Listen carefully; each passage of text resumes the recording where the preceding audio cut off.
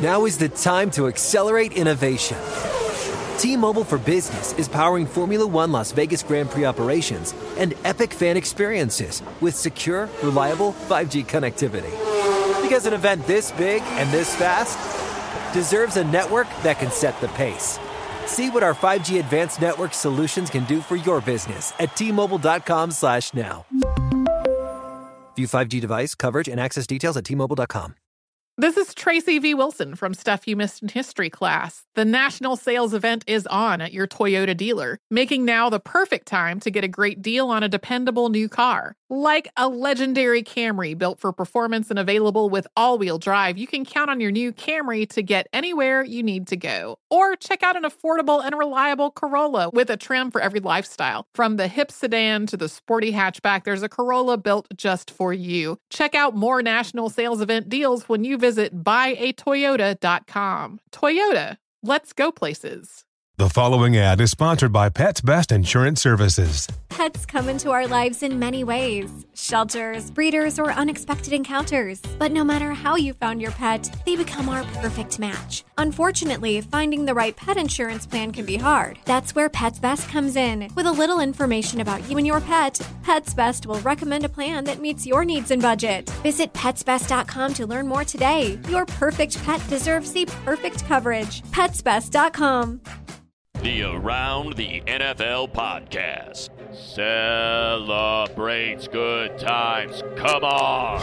Welcome back to another edition of the Around the NFL podcast. My name is Dan Hansis, and I am joined by a room filled with heroes. Mark Sessler, Chris Wessling, and Greg Rosenthal. What's up, boys? Hey, Dan. What is happening? What a day. Week one. Week one. More like week fun. That's the new slogan the NFL will roll out for week ones going forward. You put away your slogans. I'm bringing up sloganeering's coming back effective next week because I just thought about it at this very second, so it's too late for the beginning of season slogan. But for the kickoff weekend, week one, more like week fun. Somehow they're going to grab that slogan and you will receive in the end no credit and no financial compensation for coming up with it, I predict. But it's not an exaggeration. Accurate. I mean, everyone's always, this is the best week ever. This is the best week one ever. There were 7 or 8 games that ended in the last drive at the last second. Big comebacks. I mean, the NFL came through. You couldn't have asked for a better first week. From a personal standpoint, things could have been a lot better, but we'll get to that. And but a lot of games came right down to the wire, Wes, and you like that, don't you? Yeah, I had a couple of them I was watching that came down to the wire. Just don't expect an upset today because they didn't happen. Exactly. And we are taping this during the beginning of the Sunday Night Football game, and we are actually doing this on Periscope right now for the first time ever. We're giving it a shot. We heard from the corporate overlords on the third floor, people that don't listen to our show, there will be no YouTube show on Sundays. So instead, we are taking this into our own hands, giving it to the people on Periscope. And, listen, man, you can't hold us down. No, I think, look, we're about the podcast. We're the number one podcast on NFL media by far for a reason, because we love the podcast. So I think this is cool what we got going on with Periscope. It might look a little better next week. We might have someone from the NFL helping us and actually kind of walking around room and taping us, but this is cool. And we don't mind being a completely rogue operation if it calls for it. There's a 50% chance they'll take this away from us as well. I would imagine. We'll just play it by ear. But a lot of football to talk about. Greg, you're giddy. Let's get to it. So let's do it. Irishman, let's talk about some football. Let's do it. And just as an Easter egg, yes, I'm going to pop up somewhere in there on this Periscope, so watch out. Ooh, okay. Is that what an Easter egg is? Professional football in America is a special game, a unique game. Played nowhere else on earth, it is a rare game. The men who play it make it so. Oh, yeah, there we go. Let's start talking about, for the first time in the history of this show, gentlemen, the first game on Sunday that we're recapping is an Oakland Raiders game, and they deserve it because a team that down 1 point, tying a game late on a touchdown pass, or was it a run? I can't recall, but they got within 1 point, and what does Jack Del Rio do? He hangs some serious onion. You notice these onions are sitting on top of the ground. I mean, serious onion, going for 2. Derek Carr rewards his coaches belief and converts to Michael Crabtree, of all people, making the big catch in the Superdome where he was not able to make the catch in the Super Bowl once upon a time. And the result, 35-34. The Raiders beat the Saints in New Orleans. A late 61-yard attempt by Will Lutz, who's a person. It went wide right or left. So, Greg, your thoughts about an amazing game. Will Lutz, he is a person. Well, I think Wes should really start this one. He watched it better, but it just goes to show you can't buy too much hype about the Saints defense in the offseason. They were actually doing pretty well outside of one drive where Amari Cooper trashed the New Orleans secondary until Delvin Breaux went down with what turned out to be, I believe, a fractured fibula. That was a problem for the Saints, but this was actually two defenses that really had trouble with the pass. For 3.5 quarters, it looked like Drew Brees could do whatever he wanted, and actually all the way through the game.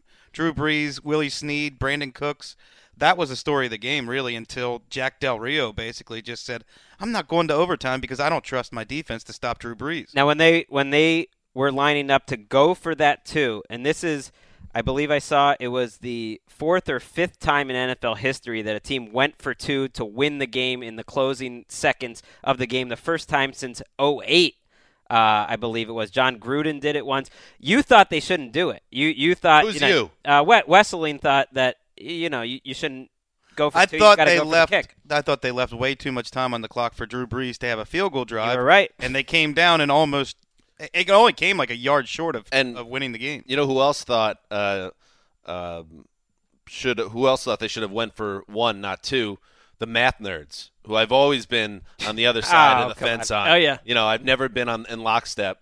ESPN Stats and Research released a stat, but that statistically the odds for winning were more in the favor to kick the PAT and then try to win in overtime than going for 2 and then holding off Drew Brees at the end. And guess what? Jack Del Rio, who's feeling himself with those big old onions, replies, good thing ESPN doesn't coach the Raiders. And because it was my favorite call in a long time in terms of a coach call, let's hear the call from the Raiders broadcast.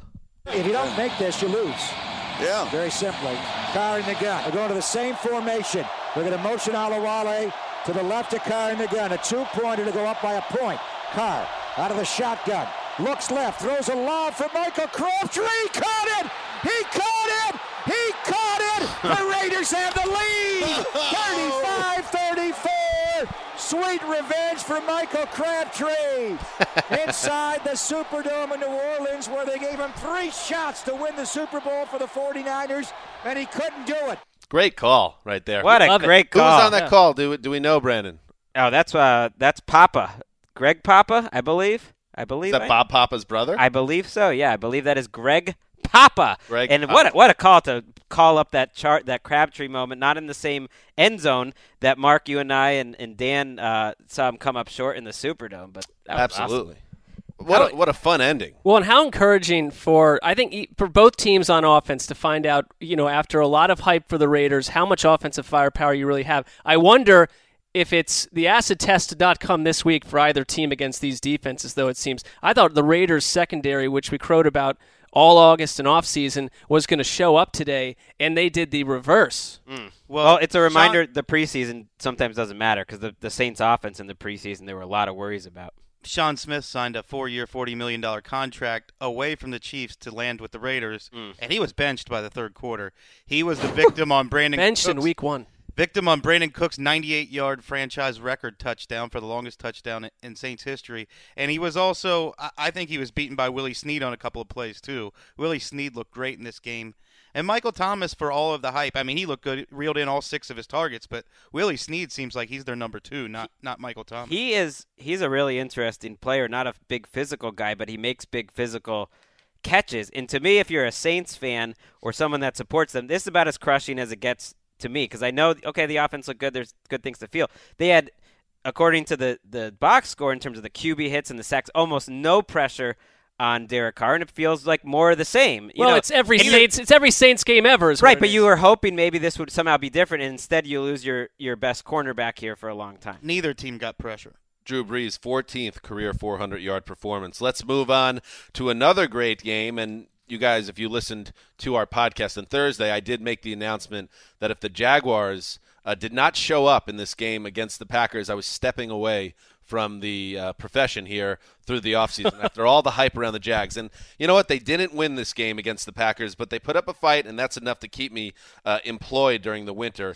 But with the Jaguars in position for a game-winning touchdown, time running out, Quentin Rollins, Micah Hyde, and Demarius Randall all made big plays closing it out. So the defense of the Packers stood strong, stood tall, a 27-23 win in Jacksonville. Greg, what were your takeaways here? Well, you watch week one and you're expecting, okay, what offseason narrative is going to be blown up? What's my big takeaway? And sometimes, and I think this was partly true on Thursday night, sometimes it's just two teams that look pretty good and they look pretty even, playing a well-played game that really you had no idea who's going to win. It comes down to the last possession. To me, the Packers secondary was something I wanted to highlight because I think they were a key to the game. Quentin Rollins, who got picked on, ended up making a big-time play to break up a play to Allen Robinson. Clinton Dix made some big plays. And I think both secondaries looked very good in this game. A lot of the problems that the Packers had on offense last year had happened in this game. They weren't making plays early in the down. They counted on Aaron Rodgers to just make crazy plays, and you know what? He made them. He beat the Jaguars. He made all the big plays when he needed to, and the Packers' defense, to me, was just a little bit better today. It seemed to me, from what I saw, that Jordy Nelson and Aaron Rodgers, there's still work to go in terms of their chemistry, that he was not – maybe it resembled last year's offense to some degree because you're not getting a 100% Nelson out there on the field. 9 targets for Nelson for 32 yards. So that's not a very efficient. He caught 6 of them for 5 yards per catch, but there was no vertical element whatsoever in the Packers game. Devontae Adams had one chance for a long catch, and he dropped it. And the Nelson touchdown, which helped fantasy leaguers, came kind of on a broken play. Both of Rodgers' touchdowns were just unbelievable individual efforts, which reminded me a little bit of last September. Last September, Rodgers carried this team with unbelievable, unrepeatable performances that can't go on all season. And if Jordy Nelson doesn't get back to 100%, I think that's a problem. He had all day to throw, and they still have no vertical element. I was going to say, give Jordy Nelson a month. I want to see where he is. Let him get his feet back under him. And their offensive line played really well. The Packers' offensive line and Eddie Lacy both played really well. I mean, Dan, you have a sandwich riding on the fact that Green Bay's offense won't just be vertical and intriguing, but record-setting potentially. Well, I look at the positive, and they have to average 32 points a game to hit 530 for the season, which is going to be tough. They didn't even really get it together today. They got 27. So I just need like a 40-point game next week, and we're right on pace. I like that outlook. If you're a Jaguars fan, I think that the most disappointing part was you didn't really see any difference in a pass rush. Dante Fowler did not have a good game. They really didn't get after Rodgers at all. I was amazed. I think that all the investment they put in the secondary, Jalen Ramsey, Prince Amukamara, their safeties had a good game. That all looked good, and that all looked promising that they would be better. A little disappointed in Blake Bortles, your boy? No, he was solid. Kind of Bortlesy though, right?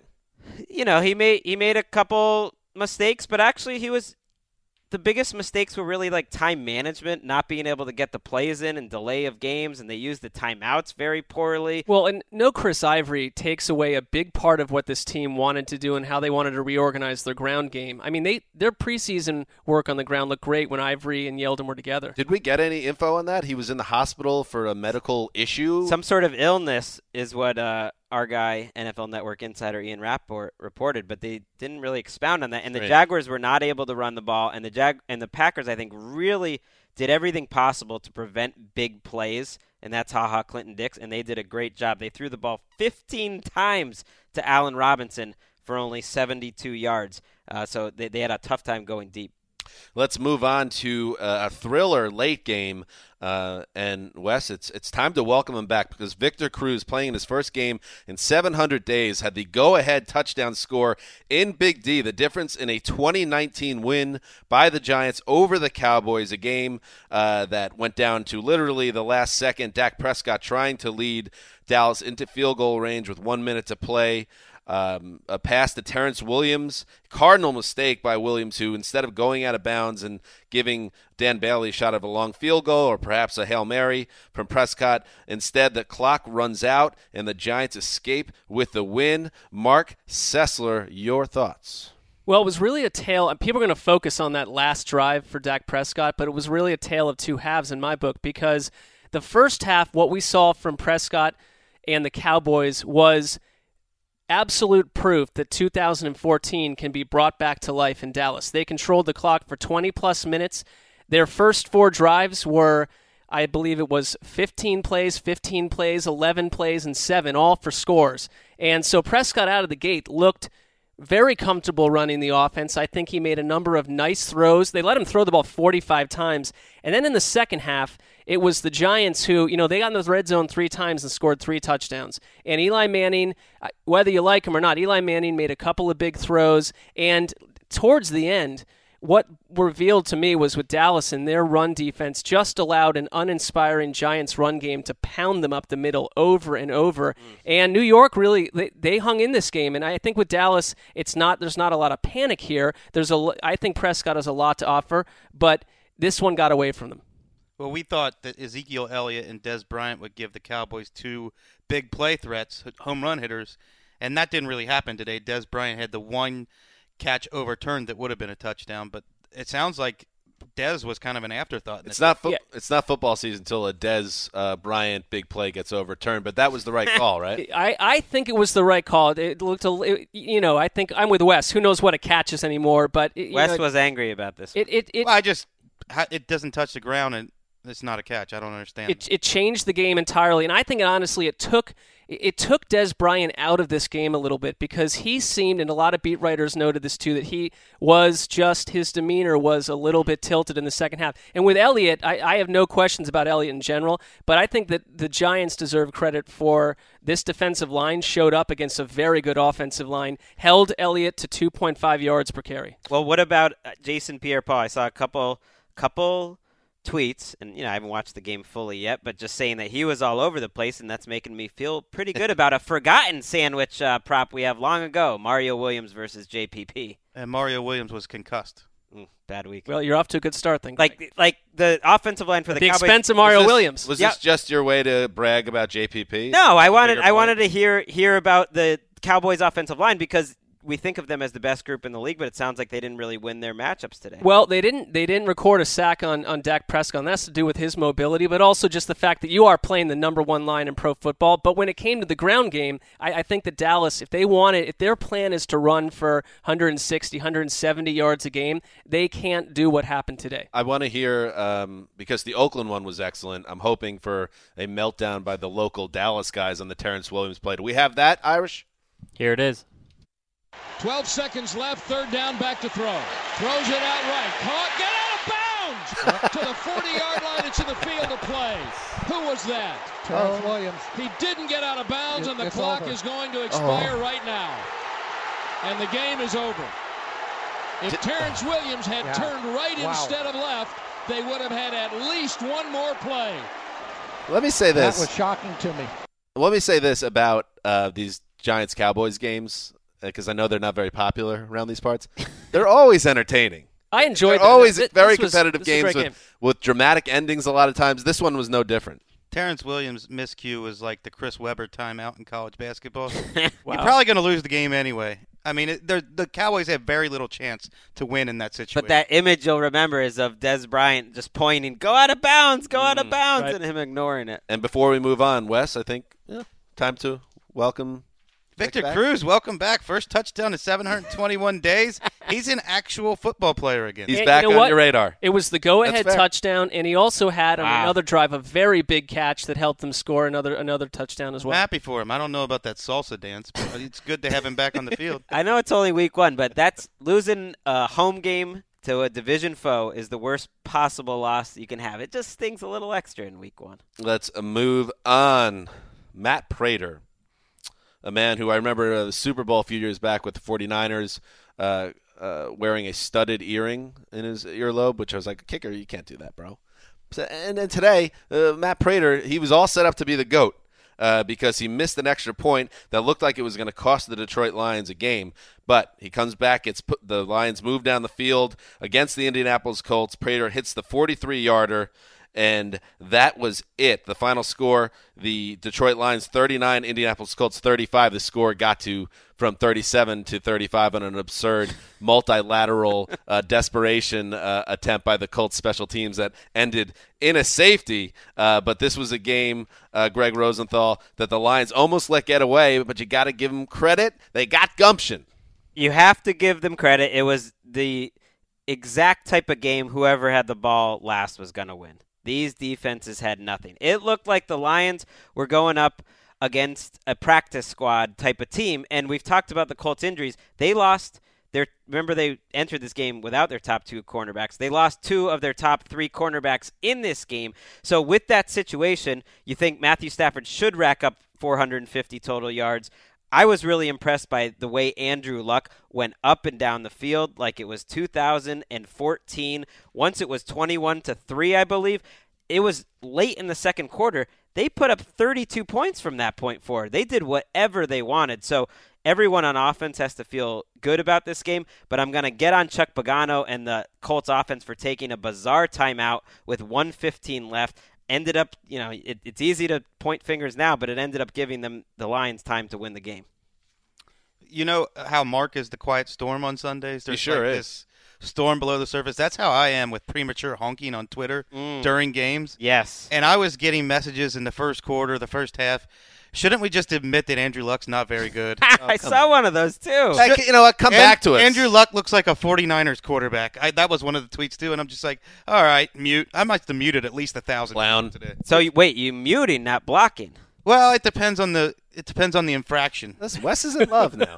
That's true. He's got a Paramore. It's a kinder, softer in the old days, Wes. he's blocking you. See, if you're on Periscope, you can see. Or there's only like 20 American citizens that haven't been blocked by Wes at this point, so he's only got so much audience left to work with. If you're going to do premature honking and all you people crying about the Titans as team of ATL because they didn't show up, it's week 1. It's week 1.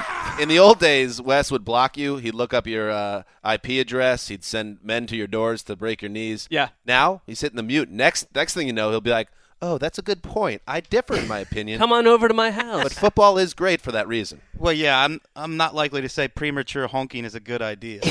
Does it feel like the Colts, like Andrew Luck could lead the league in touchdown passes, but the Colts go 6-10 because, as we've talked about, Ryan Grigson has put together a team that is bizarre. The way it's put together is bizarre. Terrible roster. It's a terrible roster. He's getting fired in January. The coach is getting fired. It's a little. And you know what? I will do some premature honking. This team, he is going to be the new, Andrew Luck is going to be the new Dan Marino until they get better support system around him. I can honk about the coach and GM. I think Andrew Luck is beyond reproach, but I'm not going to get excited about this team until they got some better talent. Well, I always trust in offense, and if not for that ridiculously fast, I think 50-yard, whatever it was, that the Lions field goal drive to win this game, this would have been the story of the day. One of the stories in the NFL would have been Luck's comeback and the way that they just went up and down the field. I was really impressed. Granted, their defense bad, but in this AFC South, that their offense, I think, should be enough to keep them around. You know what? I'm going to tell you something. What? They're gone. No. You said. I like Cooter. Oh, yeah. Well, Marvin Jones also. What's not to like about Cooter? Yeah, I want to the Lions, Marvin Jones. Jim Bob Cooter. And the up-tempo offense, and I know they were playing the offensive Colts, coordinator. But Riddick and Abdullah both had fantastic games. They used them in very smart ways. Cooter with the brains. Oh, I love Cooter. Like, here's the thing, and this I said this not to toot the old horn. I don't do that. But on Thursday's show, I said, isn't it possible that the Lions could be an entertaining team, especially if Abdullah gets heated up and this Marvin Jones Golden Tate thing is interesting and Stafford has a good Stafford season? They look like a fun team to watch. I got a lot of positive tweets about Amir Abdullah today. People really liked what they saw. Yeah, he was terrific. Made a lot of people miss.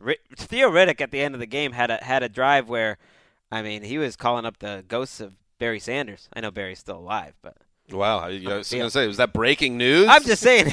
How do ghosts work in your world? I don't know. Well, the plane ghost, he's making people miss. It was an outrageous drive. When you watch it on Game Pass, you'll know what I'm talking about. All right, let's move on. So Barry Sanders alive. He's alive. All right, another We breaking miss you, news. Barry. This just in from Los Angeles, Barry Sanders not dead. So reassuring to know that. Yeah. Moving on. Jameis Winston. Oh, Greg, speaking of honking, Jameis Winston, Greg's All my boy, games early. got off to a slow start on Sunday against the Falcons, but then went nuts. After he started 2 of 5 with a pick, he went off 21 of 28 with 4 touchdowns, including some beautiful deep ball hookups with Austin Seferian-Jenkins and Mike Evans. And that was all the Bucs would need. They ended up with a 31-24 win in Atlanta. Not in the new facility, by the way. That new facility opens next year. Yes, correct. This is at the Georgia Dome. So many spine-tingling moments through the years in the Georgia Dome. It's sad to see the final opening game at the Georgia Dome be a defeat. But, Greg, you don't care about that. You're excited about Jameis Winston because you got like 17,000 sandwich wagers tied to him. My sandwiches are looking good. I need them to make the playoffs. They are in sole possession of first place in the NFC. Well, you need them to play the Falcons defense every week. Yeah, that would help. Everything you would want to see in a Bucs game week 1 happen. Mike Evans going deep. Like he did a couple years ago, a little more consistent. Doug Martin and Charles Sims both made really big plays. Winston bounced back. The thing I like most about him is that he's always aggressive. Like, he can have a terrible first quarter, but he's going to always keep gunning. Question for you, because there was a lot of chatter about can we take our no-huddle, fast-paced approach into enemy territory, and they talk about maybe not doing as much of that, but they were so effective in the preseason doing that. Was that how they operated today? At points they did, at points they didn't. It definitely worked in the second quarter. I mean, they were a streaky team. This game was up and down, and the Falcons fought back. As well as Jameis Winston played, I think Matt Ryan might have played even better in this game. This loss was not on him. He led them back on a tough comeback and really played well, but the Falcons had no running game to speak of. Tevin Coleman was in the mix a lot and was a big factor, made some great plays in the passing game, but the Falcons just couldn't push the Bucs around up front, and the Bucs had a little more of a pass rush than they have in years past. Is Quan Alexander making the lead? Woo-wee. I think Quan has Greg is in heaven. Can we isolate that? Quan Alexander has to pass our friend on the desk, Quan Lam, in the Quan Power Ranking. Whoa. You know, Quan's got a bit of a temper on him. I'd be careful with that comment. He's the number one. Quan, 17 tackles. King Quan? A sack, 2 tackles for loss. He was everywhere. And Levante David had 3 tackles for loss. He looks like Levante David again. And the two of them, I'm not saying they're the best linebacker group in the league, but they've got to be among the fastest and the most exciting to watch. Just a note, downstairs, I mean, Greg, absolutely glowing during this event, this whole game. But they're a little bubbling up conversation about the Bucs being the team of ATN and ATL. And listen, Wes and I shot that down right away. The team of ATN. Based on 2 items. One, their field, which is too sunny, and we've discussed that. It's hard to watch. That can negate an opportunity. I'm just saying it's a factor. I can get over that. The second one is the Bucs uniform. And it's important to note that Greg is colorblind. So it's not an issue for Greg, but for the rest of us, it would be a large issue. Their uniforms are literally vomit-inducing. One day I had a hangover, and their uniforms made me sick. I remember this old Chris Wesley and I used to know and love that said, I have an open mind. I want to watch the football and see what inspires me. I'm not going to just go in. I'm going to give these teams a chance. The uniforms are a deal breaker. Give them a chance. By the way, it's a new Wes. That's ridiculous. That is weird, Wes. Come on, man. It's hideous. It's like I can't watch the Jets either. These Bucs are exciting. Wait, what's wrong with the Jets uniform? They're hideous. They make every player look 10 times slower than they are in real life. I'm not even going to justify that. I thought you were a football man. By the way, my boy Shalin Patel over in Tampa, big Bucs fan, texted me on Friday. Good to know some folks at NFL.com aren't sleeping on Jameis and the Bucs. Your boy Rosenthal is on point. So I love it. Who is the person that texted you? My boy Shalin. Shalin knows what he's talking about. So you are nationally known as someone who's connected to this team. You got to be feeling good. I am. You're like Joe Buck's fans' favorite writer. It's like me, Jameis Winston. That's who people think of when they think of the Bucs. No doubt. Speaking of potential team of ATNer. The heavy favorite going into Week 1 was the Tennessee Titans, which made their play on Sunday a little bit troublesome. They failed to move the ball. It appears, at least, based on the score, a 25-16 defeat to the Minnesota Vikings, a very good team, obviously. But Chris Wessling, you are the king of the committee to nominate and elect the Titans as a team of ATL. Anything in this game, we'll start from the Tennessee side, that had you a little nervous? Well, they weren't just the favorite entering week 1. They were the prohibitive favorite entering the third quarter of this game. They were in complete control and then absolutely melted down after Marcus Mariota threw a pick six on a careless play in which he just didn't see Eric Kendricks. And then they fumble on a read option snap between Mariota and DeMarco Murray. Then Murray fumbles again. It was those 3 second-half turnovers that doomed the Titans. They actually outgained the Vikings in this game. You want to write a book, How Not to Be the Team of ATL. I think losing at home to Sean Hill has to be the first chapter. Well, I think they lost to the Vikings defense, though, because it sounds like, Connor Orr was at the game and did a great write-up. And he was glowing. I was IMing with him during the game. He was glowing over this team, saying how fun they were to watch, how the way that they used players and moved them around pre-snap it was like it was artistry. Well, that's why I was confused, because I heard the same things, and then with 3 minutes in the fourth quarter, they had 10 points. So I was wondering what I think they got off to a fast start, and the wheels came off. The second half turnovers was what it was. But if you're trying to get away from being the Titans, you can't lay an egg like this in week 1, because especially with Mike Mularkey involved, and I know we moved past that as a problem, that this was a very Mike Mularkey type way to start a season. Well, you know how they're built. They are not a team that's going to come from behind. Once they lose the lead, I don't know if there's any coming back. And as much as I like Mariota, there was no deep ball again today. Well, and also, this is a team that I think we wouldn't have been surprised had they come out, maybe against Minnesota, but in general, 180 yards rushing, kind of just keep dominating the way. 2.9 yards per attempt with 64 total yards. Well, that's the thing. Their style invites games to be close, so it can feel like they're the dominant team in the first half, but you're only up 10 points, and if you're that type of team, you can't have turnovers, and you really need to have a better defense if you're going to be a defense contender. Wasn't too bad. They had Adrian Peterson had one of the worst games of his career today. Did Sean Hill do enough to keep the job in week 2?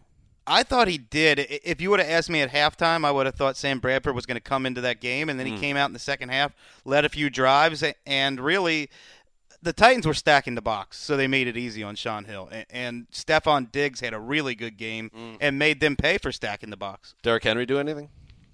Derrick Henry turned basically a 1-yard dump-off pass into a 29-yard gain, but he didn't do much as a runner, and I didn't think they used him enough as a runner. How about Tajay Sharp? Am I still alive in my sandwich bet that he might potentially lead all rookie receivers catches?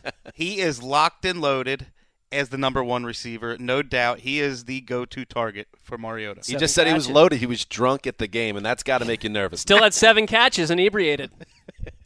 Pretty good. He had a good game. Vikings got to be fired up to win. Oh, they got to be feeling good now. Win a game like this on the road with Hill. I tend without Adrian Peterson. I tend to think Sam Bradford's definitely starting week 2, but maybe I'm crazy. Well, politically, how do you keep Sam Bradford on the bench after you just shipped the first and all the hype about Stephon Diggs kind of making a leap this offseason, and he comes through with 103 yards. He had a good game. I agree. I think they'll have to go with Bradford, and maybe a lot of Sean Hill's success today was just that the Titans were stacking the box, and it made it easy for any quarterback to go out there and move the ball. Oh, I love this, by the way. They have a game next week against the Packers. The Vikings do, you saying? Yeah, the Vikings do, in their building. Win that football game, and everyone's going to be saying, "Oh, Teddy, who?" They're still going to do it. Whoa, they're a balanced team. I think that's. I'm looking. That's the way the football cognoscenti operates.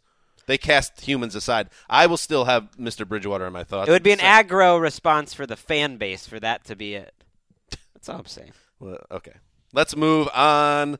Oh, another season of Cleveland Browns football is underway, and the man that they essentially said, we don't want that guy. We're going to trade him somewhere else and get all the draft picks. Carson Wentz starts against the Brownies in week 1, and he plays very well. 22 of 37, 278 yards, 2 touchdowns through the air. That would be enough because the Browns could not move the ball themselves. A 29-10 win for the Eagles in Philly. A nice start to the season for the Eagles, Mark. Did you like the way Carson Wentz played football today? I did. I number one, I don't even want to judge quarterbacks entirely on their first season of play. So a first game, I don't know what to expect in certain atmospheres depending on what team you're on. Carson Wentz, for me, and there's a reason I liked him in the potential of Cleveland taking him, is because he very much fits an AFC North type quarterback, but he also fits Philadelphia Eagles football. This guy is aggressive. He throws the ball downfield. One thing I like about him is he got rocked a couple times today and did not.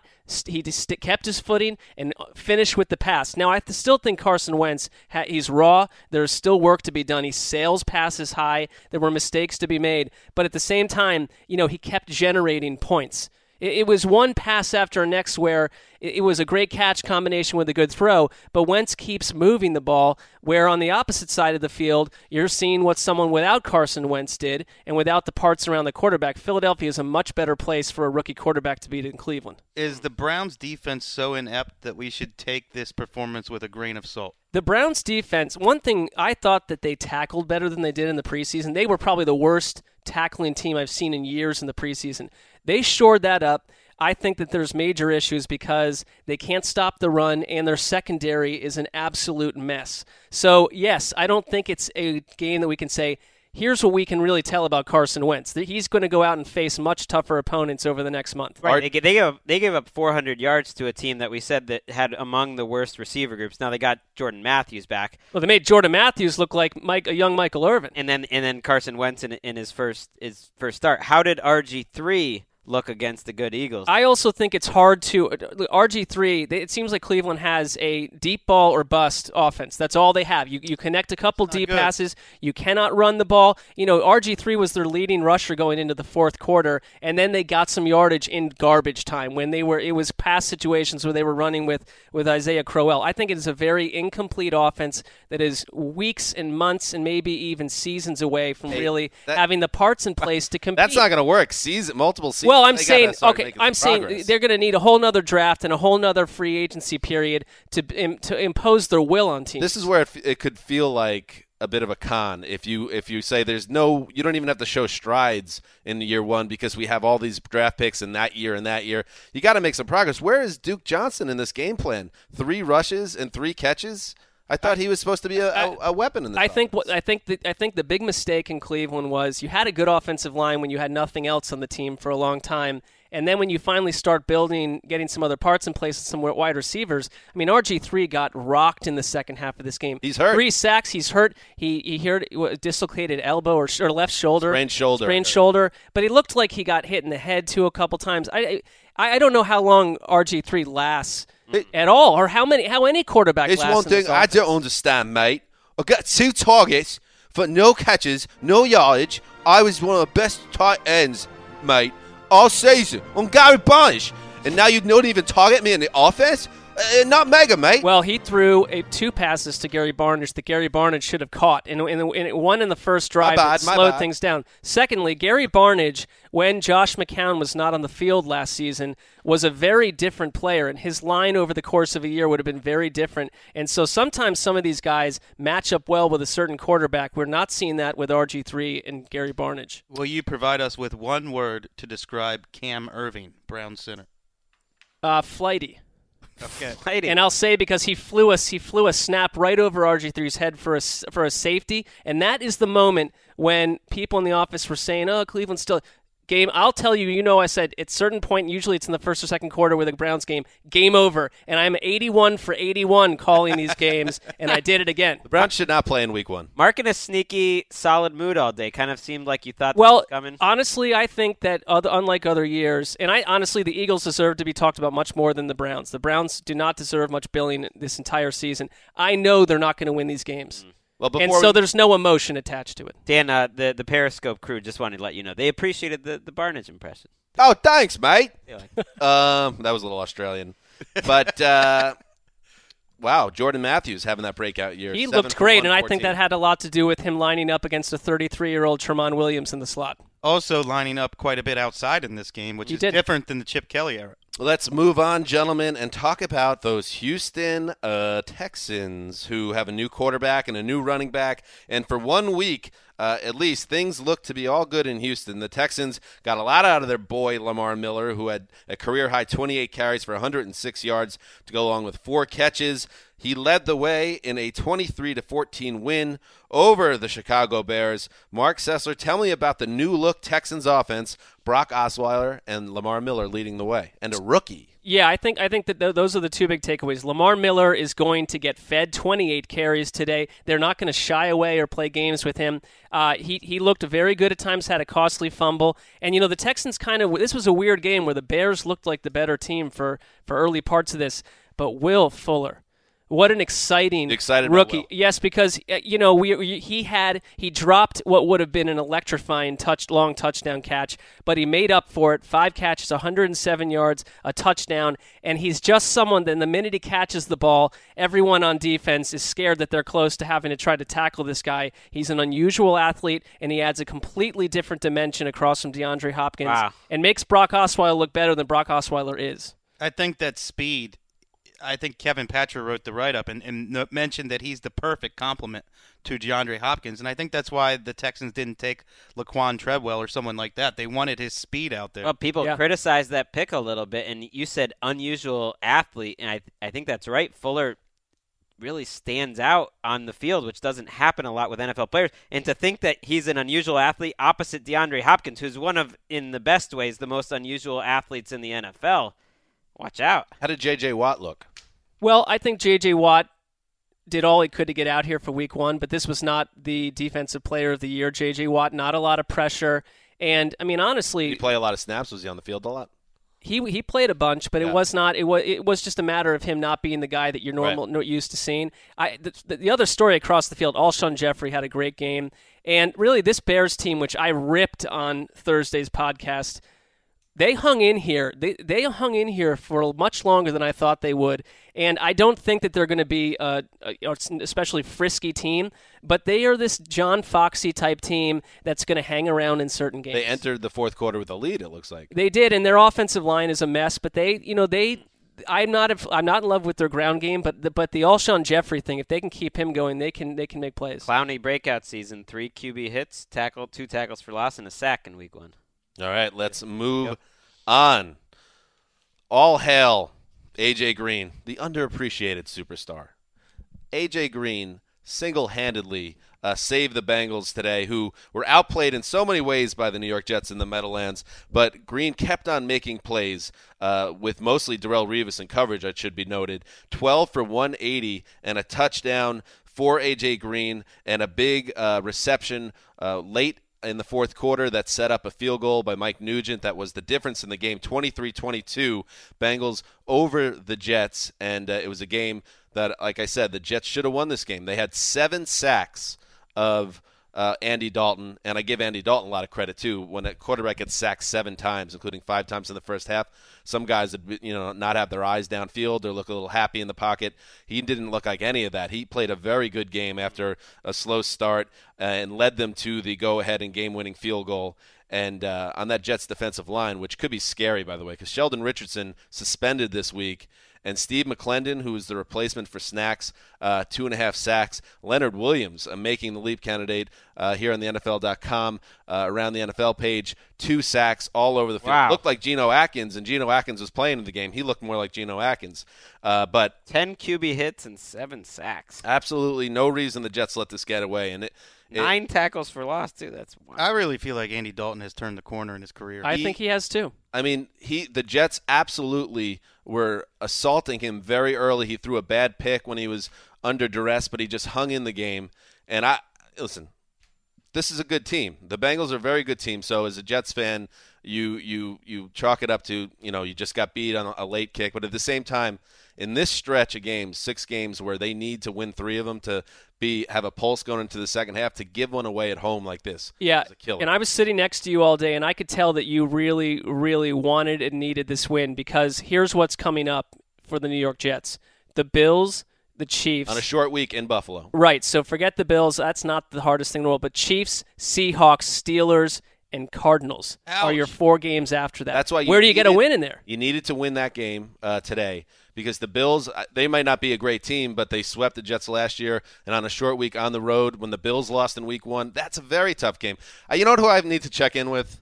Because living out in L.A., I don't have a lot of people to vent to about the Jets. Not a lot of Jet fans in the office. Sure. So I like to, talk to my dad, Keith, who you guys have all met. Oh, yeah. Great. And great hair. Dad likes to leave me a voicemail because he knows I'm busy on Sunday. So I figured, why don't we hear from Keith Hansis, a longtime Jets fan, his favorite player, Joe Namath, growing up. In fact, my dad once went to the old Hofstra training camp with a buddy one summer in, I think, 1971 or so, and saw Joe Willie sneaking in drunk with a teammate right before curfew.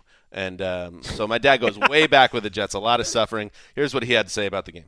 Here's my review of the Jets Bengals. Number 1, failure in the red zone. They were able to score in the red zone, and the number of times they were down there, this game wouldn't even been close. Number 2, Folk cost them 4 points.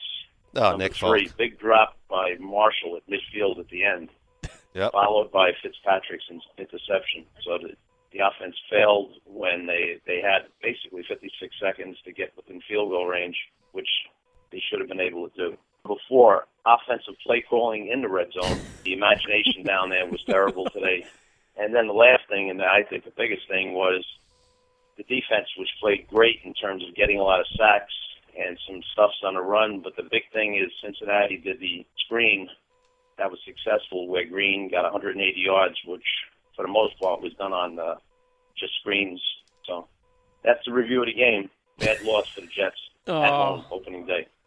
I feel for Love your you, Dad. dad. I mean, hanging out with your dad one time before the Super Bowl that he went to, and this was in New Orleans, and we went out for drinks, and I tried to explain how hard it is to be a Browns fan, but hearing your dad talk about the Jets and how hard it's been for him going back way back when, I mean, his behavior is very good here because I'm sure he was quite irritated. I think Dan's got to be a little worried that Keith's analysis just ends it's better than mine. overwhelming Dan's Jets analysis. Absolutely. he filled in everything better than I could. So my dad's been through it all. With Darrelle Revis in coverage, A.J. Green 10 of 10 for 152 yards and a TD and a perfect 158.3 quarterback rating for Wow. Yeah, are we allowed to be concerned about Revis? Oh, absolutely, because, I mean, the 54-yard touchdown, which is how Cincinnati got on the board, that was a miscommunication in the secondary. He thought he had safety help, and the safety kind of froze. So that wasn't all on Revis, but in the old days, Revis would have taken care of it anyway. He wouldn't have needed safety. And the reception at the end that allowed Nugent to have a 45-yard kick instead of a 53-yard kick is just because what we saw last year, and I hope there was the wrist injury last year, but it looks like it's a situation where, and Green got the reception to put them in better range. It looks like Revis just isn't at that level anymore, and he's going to not, there's no more Revis Island against a level quarterback, a wide receiver at that level. It's just those days are over. Well, this season is set up to be the A.J. Green season because of the lack of options and just the point of his career and the point of Andy Dalton's career. He has a great chance to lead the league in receiving and just be in the mix. It's criminal that he's never mentioned in the conversations with Antonio Browns and Julio Jones. He absolutely should be. And I was thinking watching the end of the game, you now sort of expect Andy Dalton and the Bengals to win these games late or to make the drive late because he did it so many times in the first half of last year. So different than the Cincinnati Bengals that I've known for 30 years or 40 years. And one last note on the Bengals defense, which played very well. Brandon Marshall and Eric Decker, who were the best tandem in the league, I thought, last year, held to 5 catches and about 60 yards. And Marshall, as my dad referenced, had a terrible drop in that last possession. That stuff happens. That's a good defense. No matter who's coaching under Marvin Lewis, their secondary always plays well. Yep. That's a good team. I think this could be the year, Wes. That they win a playoff West game? of this could come to. Come on, they were like 11-0 last year, and everyone thought they were like one of the best teams in the NFL. Let's talk again in January. All right, let's move on. Oh, disaster for the San Diego Chargers, who jumped out to a 21-3 on the road in Kansas City. A shocking situation where, for a long stretch in this game, this looked like a game that was in San Diego's hands for the upset of the week. Then disaster strikes. First off, fourth-year wideout Keenan Allen, who when he's on the field is almost impossible to cover, as we've seen when he's healthy. He goes down with a non-contact knee injury, and it was one of those bad ones where the cart comes out and the player is crying as he's getting carted out. As of this podcast, we don't know how bad it is, but I certainly would not be surprised if that's the last time we see Keenan Allen. And then to compound matters for the Chargers, they blow the game. Alex Smith leads the Chiefs all the way back with a late touchdown. And then in overtime, Smith goes in on a design run play, a 33-27 win for the Chiefs over the Chargers.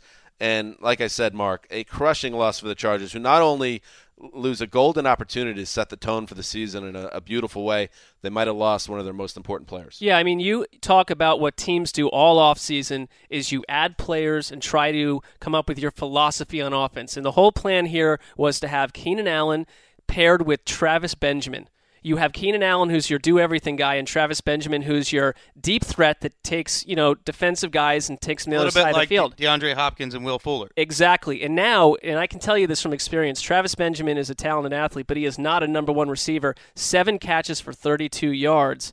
It's not a good situation, and the kind of things that happened today completely overshadows what was a really nice game by Melvin Gordon and what looked like, out of the gate, a massive uprising for the Chargers. Instead, it's a crushing loss. Got to be one of the biggest comeback losses they've ever had. Nobody is smarting right now worse than the Chargers, who are going to wake up tomorrow feeling like a bomb went off. Well, the theme to me in a lot of these games was teams, the way they were last year, that's how they were a lot of times today. The Bengals come back to win a game. The Seahawks find a way to win close. The Broncos had that late game magic. The Chargers think they're in a good shape, and what happens? Injuries and just a calamity loss that you can't believe. To just feel like, it's all starting over again has to be so disappointing if you're a Chargers fan. Jamal Charles didn't play in this game either, as we know, and Spencer Ware is proving himself over and over again as a guy that could be a starter for almost any team in the league. He had 11 carries for 70 yards and a touchdown. That's an average of almost 6.5 yards a carry.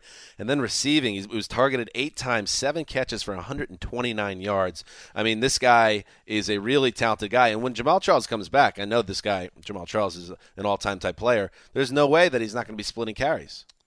Yeah, I agree with you. He's going to be splitting carries. He's going to be eased back in. And real quick on Keenan Allen, there are never in the NFL more than 10 or 12 guys at a time who are legitimate number one receivers, which means draw and beat double coverage, come up big in third down, come up big in the red zone, and make plays down the field. Keenan Allen is one of those guys. And if you look at Phillip Rivers without him, he's 19-19 with Keenan Allen in the lineup, 3-8 with Keenan Allen on the sideline. His passer rating is 18 points better with Keenan Allen in the lineup. Yeah, and no Stevie Johnson either, so they have a lack of depth there. They do, and last year at 90 yards more per game with Allen in the lineup. I mean, he was a centerpiece for them. Should we be concerned at all about the Chiefs getting down the way they did in this game? That's not the Chiefs from last season. The Chiefs especially, you can say this, it's week 1. They have been blown out by some bad teams in week 1 over the last 3 or 4 years, including the Titans a couple years ago. You're right. And I just saw Chiefs fans, tweet it basically, it's week 1 disaster all over again. It's tough to tell. I mean, I tend to think with the week 1, sometimes in the second half, these players aren't used to playing so much. Like maybe it's a sign that the Chargers defense has a little something. I'm not giving up on them, and they just ended up wilting against a powerful team on the road that had a lot of snaps. How's our Periscope doing? Our Periscope has been going up and down. We were up to 1,200 viewers at one point. That was cool. We got people making anti-Semitic jokes against me. It's lots of fun. That's unacceptable. But I noticed that really? Irish came in here at one point for his so-called Easter egg, and the numbers dipped significantly. So let's not try that act again. At least should tweet it out again. By 50 people it dipped when I did that. I just want to say anybody that's affiliated with the KKK or any other hate group, you're not welcome to our Periscope. Not at all. Or if you just have negative feelings about people based on their race or creed, I want you out. Take a hike. Or Creed the band. If you like Creed, you're out. Beat it. If you like my sacrifice when you are with me.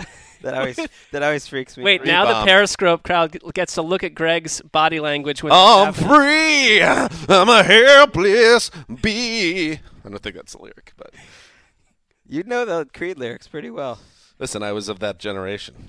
You were in your own world. It's like, oh, I was in New Orleans. It was a, very cool hip-hop culture. I don't know what's going on in the mainstream. I was like a 20-year-old kid that was around Creed at all times, whether I wanted it or not. Take it easy, bro. Well, you threw that at me. I had to come back a little bit. But I don't, I would never make fun of your Creed. I see what you did. Oh, wow. I see what you did there. Nice I like that. transition, Dave. Nailed it. All right, let's move on. Let's put the train back on the old tracks, fellas. And let's talk about a team that should not be too proud of themselves. The Seattle Seahawks, who, to me, you take care of business. Week 1 in your building against the flawed Miami Dolphins team. Take the gift from the schedule makers, go win the football game. But here they were. With 1 minute to play, they had not scored a touchdown. And then what happens? Russell Wilson banged up with a lower leg injury. He responds to a Ryan Tannehill 86-yard go-ahead touchdown drive with one of his own 14 plays, 75 yards that culminated with this. That's how you cue it up, baby. And it's 2nd and goal from the 1 with 45 seconds left. The Dolphins leading by 4. Seattle, 2nd and goal from the 1. Wilson lobs it up to the end zone. Caught! Doug Baldwin, touchdown! Touchdown Seattle to go back in front with 31 seconds remaining. The final score was 12-10. The Seahawks hold off the Dolphins. What gives with this game, Greg? I think Wes is in the best position to tell you. He watched it, Oh, but my to me, fault. I still watched the end of this game, and I had thoughts. All right, Let's well, start. you know what? Then just hold those thoughts inside because I want to hear them from Wes first. Well, you said the Seahawks shouldn't be proud of themselves, but Russell Wilson should because down 4 with 4 minutes to go after Ryan Tannehill took the lead and playing on one leg, essentially, Russell Wilson led his own touchdown drive, made some big plays, and his mobility is a big part of his game. He didn't have that today for two full quarters, 2.5 quarters, I think, and to lead this team down with his offensive line really getting manhandled by especially on the interior offensive line, being manhandled by the Dolphins. It was a strong showing for a guy who whether you like the label or not, he's just a winner. Yeah, I mean, Seattle's another team that in week 1, they've had some issues early in the season too. And I think that to get out of here with a win with a hurt quarterback and the way that they did it, when they got down and they scored, they gave Miami 0 chance to get back in this game with the way that they squeezed the clock out. This could have been really, really ugly if you fall to Miami. They're not worried. I mean, I'm sure the coaching staff is going to have things they want to correct, especially on offense, but I don't think they're worried about how many points they were favored by or anything. They're thinking about the fact they got the ball with 4 minutes left, needing a touchdown to win, and you get it. That's a nice deposit in the old Mojo Bank. And the Seahawks, how many times have we seen this story with the way they win these games? It's just like, it reminds me, I've said it before in this podcast, it reminds me so much of the early era Patriots, and after a while, but you can't say it's luck. That's just what they do. Yeah. How was Seawoke looking, Kristen Michael, in his first game of the season with Thomas Rawls? They had almost an even distribution of carries between Kristen Michael and Thomas Rawls. It seemed Michael got most of the work early. Rawls got a lot of the work in the third quarter. They finally turned back to Kristen Michael on the game-winning drive. He dominated that drive as far as playing time goes. And he outplayed Rawls, which is to be expected after Rawls missed the preseason. This is a 1-2 punch. We've heard Pete Carroll say that. And I expect it to be the hot hand situation for basically the bulk of the year until one of these guys proves to be superior. But I thought Kristen Michael looked good, and he had his longest run of the day taken away by a penalty. He had 4.4 yards per carry. It probably would have been over 5 if not for that. I mean, Rawls was at 2.7 yards per carry. I get the hot hand thing, and it's very clear that they're loyal to Rawls, that last season they trust had a big him. impression. You can tell they trust him. But with some running backs, and most teams are running back by committee to some degree, but in terms of Michael, do you think he's someone that if you pull him for 12 carries a game versus letting him keep going, that you're not going to get the same guy? That's a good question. Their styles are so different that Rawls... he's that. What do they describe him as? A bowling ball full of butcher knives. I mean, he's the more physical. That sounds like a Wesism. And he looked amazing last season. He's going to lower his shoulder and power through tackles. Kristen Michael looks like he shot out of a cannon. He just full speed burst up the middle, and that's how he ran today too. And every once in a while, one of the reasons they trust Rawls probably over Michael is he'll give you maybe a boneheaded play in the touchdown winning drive. He blocked an on incoming rusher, he seems so proud of his block against the rusher or unhappy with the guy that he starts staring the guy down. Meanwhile, Russell Wilson throws a screen pass. He blocks him to the ground. He stands over. Meanwhile, Russell Wilson throws a screen pass. It hits Michael in the shoulder pads. I imagine they'll catch that in their team film study. Well, there was laughing going on between him and the sideline after that. Right, they were like, "What are you doing, you clown?" Should Dolphins fans feel good about this? I mean, it is kind of impressive to go there and do something. How about Kenny Stills fans? Should they feel good about it? Kenny Stills had one of the worst drops. It was like a Kobe Fleener level drop. Wide open, would have been a 70-something yard touchdown probably. No one on the screen, and he just dropped it. In a game that ended 12-10, when you are an underdog on the road, when those things happen and you lose the game, it kills you. Well, you can feel good about your defense if you're the Dolphins. They showed up today, but the wide receiver core with 5 minutes left in the game, their wide receivers had 10 yards on 5 catches. Well, Devontae Parker is not there. He's not supposed to be there for a while. Jay Ajayi didn't even make the trip because I got to wonder if he'll be on the team. He's a healthy scratch, and who knows? Arian Foster looked good. He did. He averaged less than 3 yards a carry, according to the stats. Well, I'm telling you how he played. He played well. Also, there was no room catch. to run, but he had that old cutting ability that he had with the Texans was on display today. I mean, if their front line can be that dominant, we talked a lot. Ooh, Russell Wilson maybe an MVP.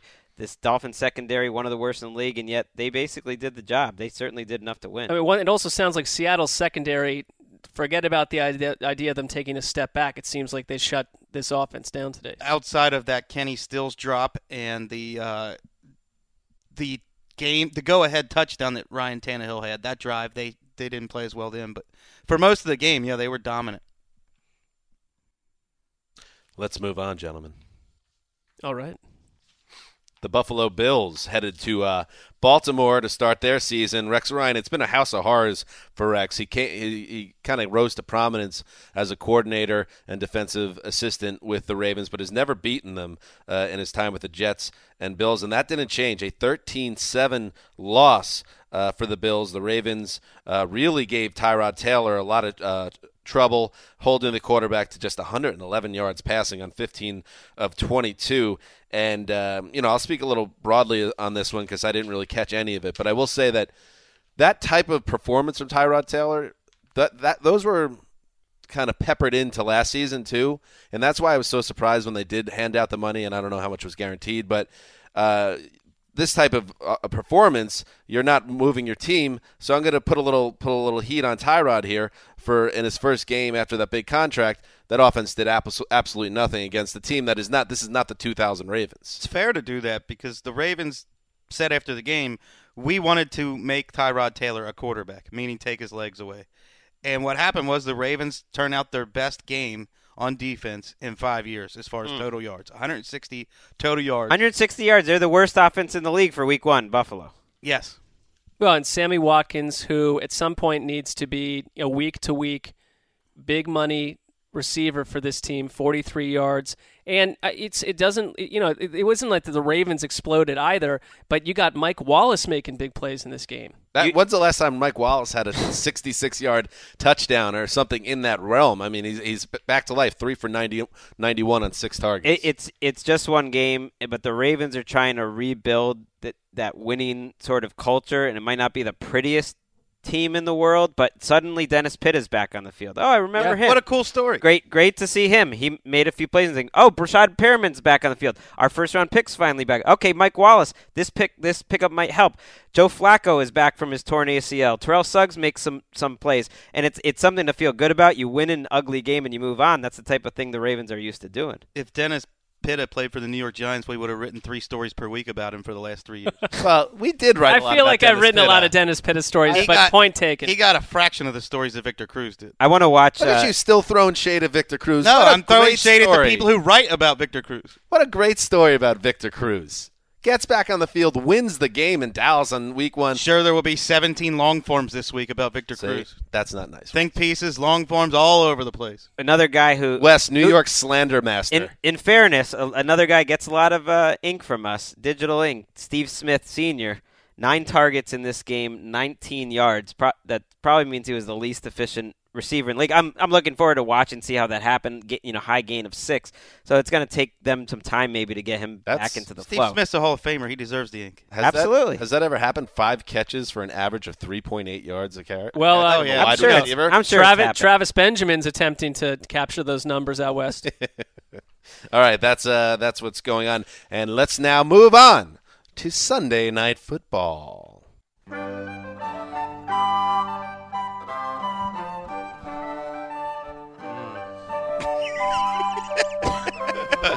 It ain't easy being in a room filled with Patriots fans. Got Greg up and down the hill. Greg from Martha's Vineyard, so at least he's from that region. Makes sense. Give me a break. Wes, who quit on his hometown team to become a bandwagon jumper. Up and down the hill. Someone's a little salty. I don't hear any lightning crashes or cars crashing in this one. Mark, who's, kind of given up on the Browns as a fan. I have. Give me a break. I love what an organization the Patriots are. Anyway. The Pats, things go their way all the time, and it happened again on Sunday night. Chandler Cannizzaro misses a very makeable 47-yarder, was it? Late with seconds to go in the game. The difference in a 23-21 win for the New England Patriots, who, without Tom Brady and Rob Gronkowski, managed to beat the Cardinals, who could not get down the field close enough for the kicker to make an even easier kick. I mean, you got to make that kick, Chandler. I'm very disappointed in you. So the Patriots are 1-0. Jimmy Garoppolo plays okay. He'll be painted as a god on Monday. But that's just the way it is in this country of bandwagon jumpers. Here we go. Wow. Greg, take it away. I've never seen Dan so salty, so taking it personally. And It's not personally. I'm just a real fan. That's all. The Jimmy Garoppolo, first of all, you said people are going to make him out to be great. What more do you want? He goes into Arizona, one of the most talented teams in the league. He gets them to score, I think, almost on every second half drive, including a drive when they needed points to go ahead. And he doesn't have Nate Solder, his left tackle. He doesn't have Gronk. And he does everything you need to do. Even Christopher Wesseling, who's been doubting Garoppolo this whole time, was impressed by what he saw. If you can get a backup quarterback to play like that in the NFL, you're going to win a lot of games. Listen, this was just a fun game. I know Dan is painting us all as Patriots fans, but it was a great game. It was a great game. I was rooting for the Cardinals, but that was a fun second half. I think both teams show – well, listen, I mean, the Arizona Cardinals – had they known the circumstance of this game months ago and who would be in and who would be out, to think they would lose this game Gotta win that game. Gotta win that game.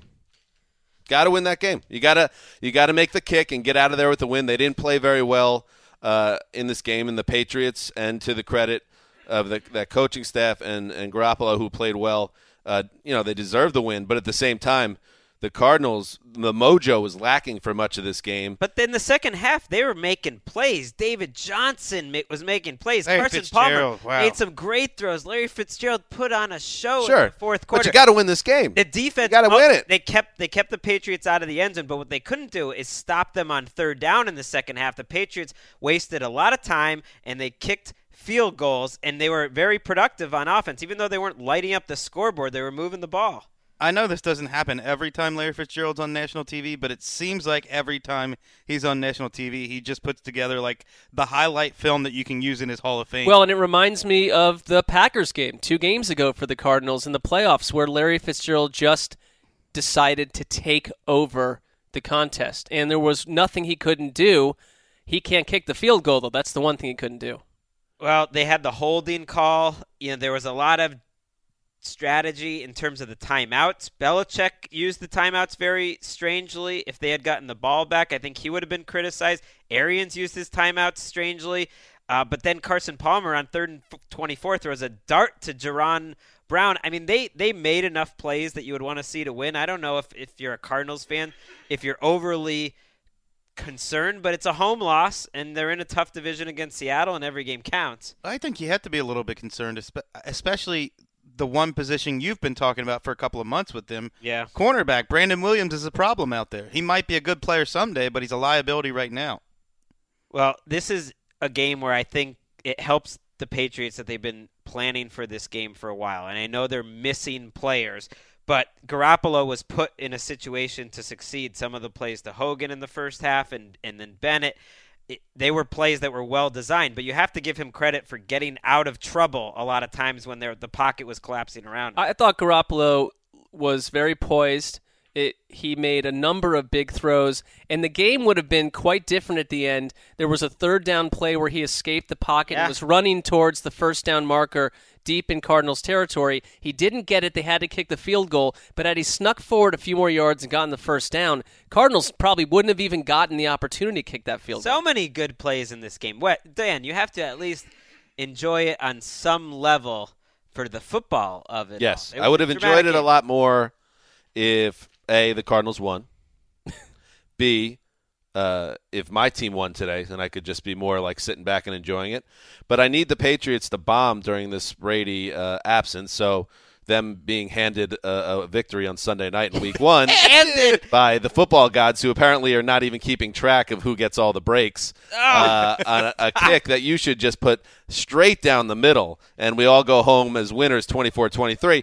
Oh, what can I say? I mean, some teams have all the luck. The Patriots, congratulations. Well, where the luck what comes in a little bit, now if you're the Patriots, this was the game everyone talked about all offseason. How do you possibly win in Arizona without Tom Brady in Week 1? Now you're home for the next 3 weeks against the Dolphins, the Texans, and the Bills. It is very possible. Everyone said, you got to get out of this Garoppolo situation at least 2-2. 4-0 is a possibility. Oh, well, yeah, sure. It's always if you're lucky. Patriots fan. Yeah, you guys are excited for. I'm not a fan at all. It's easy. I would say 2-2 is very much possible too. You certainly wouldn't expect it at this point. Well, that would be disappointing, Greg, to lose 2 games against the Dolphins, Texans, and Bills. Of course, it would be disappointing when all 3 of those games are at home. But now there's tape on Garoppolo. People are going to make adjustments. Things are going to change. This seemed to be a game where they really played their A game, but I don't think they were lucky in any way, because if you look at the 2 drives, the 2 teams back and forth, they're even in total yards, they're even in yards per play. Everything about this game were 2 teams that looked even, which is surprising when you're missing Tom Brady. One had a kicker that made a 53-yarder. One had one that missed a makeable 40-something-yarder in 2016. And I mean, I think the Patriots deserve all the credit in the world, and that's the danger now of everybody in the AFC, because now you look at that schedule, like Mark, you're saying, there's no way they're going to do any worse than 2-2. So now they're okay. You lose that first game, and then there's some panicking going on, and then you think, is 1-3 possible? Could it be worse? Pats are going to be okay now. Well, and the Patriots, that's a huge win for the Patriots. It is, and the Patriots, even had they lost this, and I know you're not going to like this comment, Dan, they're not a team that does panic, and they just do things a little bit differently than our teams. And as a Jets fan, I would say, one option for you if it gets real bleak is to do what I do, which is turn off your internal world entirely and have zero expectations about the team you grew up rooting for. No, I can't. I can't. You're in a total rebuild mode, so I get that. So you're able to be a little more detached. Wes quit on the Bengals, now carrying the I'd never quit on the Bengals. Up and down the hill. Quit on me. before starting, Wes is singing up and down the carrying that water up and down the hill. We've got to get some video of Wes doing this, because the arm motions are just fantastic. The corporate overlords decided we didn't need video of our show. Oh, that's right.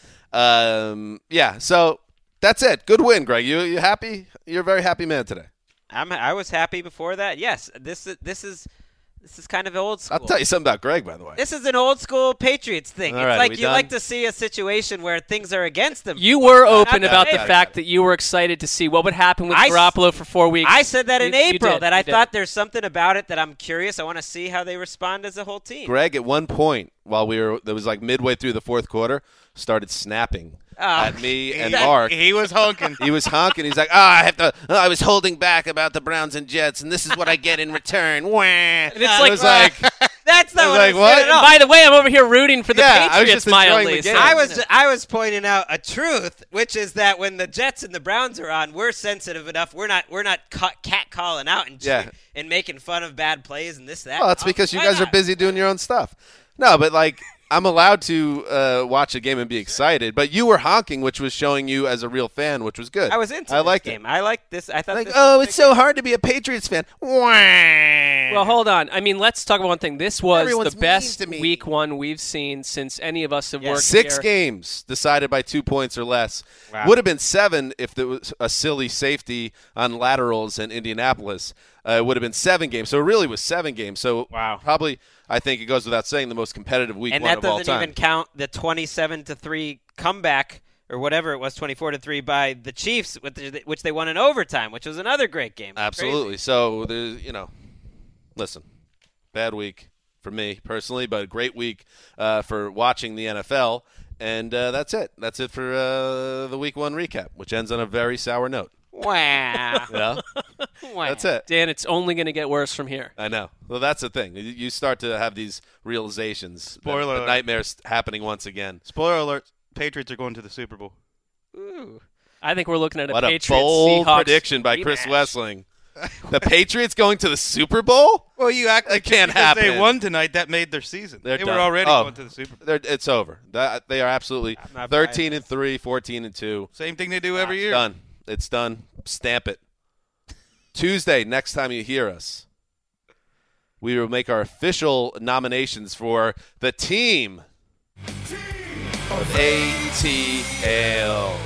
After week one, we have a little more to go off. I believe the Titans, who are the favorite. I would still put the Titans as the favorite right now. I don't know. Maybe not. See what comes up on Game Pass. Yeah. We'll watch Game Pass. You go down into your laboratory and do some findings. I will go down to my lab, and I'll see what I find. But I will not be nominating the Titans, I can tell you that. And thanks to this everyone. group needs some options. Yeah, I agree. I'm going to nominate. I support the Titans as an idea, but I'm going to nominate a different team too. Great. Thanks to everyone that watched us on Periscope. We did find out next week we're going to blow it out a little more. It'll be a little more high quality. I don't know. We probably should have done it for this game recap too, but all that stuff we'll figure out in our attempt to reach you, the loyal listener / viewer. If we're not going to get help in this building, we're going to do it ourselves. That's how we've been doing it from the start. All right. That's it for Sunday night's edition of the Around the NFL podcast. That's fine, Brent. That's fine, Brent. Irish, I'll throw you that bone. Irish, a sneaky Patriots fan. Yeah.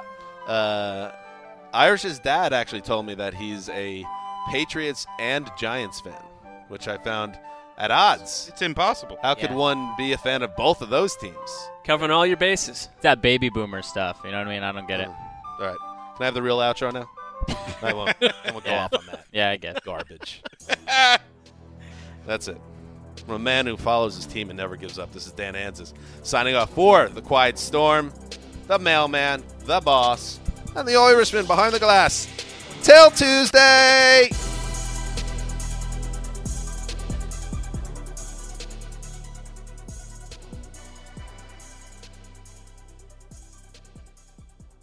When you're sitting in the room with 4 Patriots fans, it gets a little all right after a while. I mean, I have nothing to enjoy in Congrats football. all. Carry that water up and down the hill. I had nothing to enjoy in the sport of football at Up all. and down So, the you know, hill. I just like that was a good game, is what it was. Chop that wood, carry that water. Whatever, followers. But Dan, you know what? Let's Bandwagon start jumpers. taping right now because this is great stuff. This is raw anger. I The like bandwagon is full. This is Exactly. fantastic. 15 years and running. All right, here Carry we go. I'm going to that start it. water up and down the hill. This is Holly Fry from Stuff You Missed in History Class. The national sales event is on at your Toyota dealer, making now the perfect time to get a great deal on a dependable new SUV, like an adventure-ready RAV4. Available with all-wheel drive, your new RAV4 is built for performance on any terrain. Or check out a stylish and comfortable Highlander with seating for up to 8 passengers and available panoramic moonroof. You can sit back and enjoy the wide-open views with the whole family. Check out more national sales event deals when you visit buyatoyota.com. Toyota, let's go places. You deserve to treat yourself, so turn your tax refund into a U fund and give yourself a Straight Talk Wireless Extended Silver Unlimited plan and get a new Samsung Galaxy A14 on them. You can get a great everyday value on wireless with Straight Talk's Unlimited plan starting at $25 a line per month for 4 lines. You'll save so much you'll be enjoying that refund all year long. It's the refund that keeps on refunding. Find Straight Talk at straighttalk.com or at your local Walmart store. Taxes and fees not included. Offer valid through 4/14/24 while supplies last. Online only. Must purchase a Straight Talk Extended Silver Unlimited plan to qualify. Limit of 5 phones per customer. Family plan discount with 4 lines, all on the Silver Unlimited plan. Not combinable with auto-pay discount. With the best all-inclusive vacation deals to Mexico and the Caribbean, booking your getaway with Cheap Caribbean Vacations means you have more freedom to do your deal. Whether you want to enjoy snorkeling, endless margaritas and more, or simply soak up the sun and sand in a tropical paradise, Cheap Caribbean Vacations has your deal for that. Plan and book the exact getaway you want at exactly the right price for you by using our exclusive budget Beach Finder, or find a featured all-inclusive package to Iberostar Hotels and Resorts and do your deal at cheapcaribbean.com.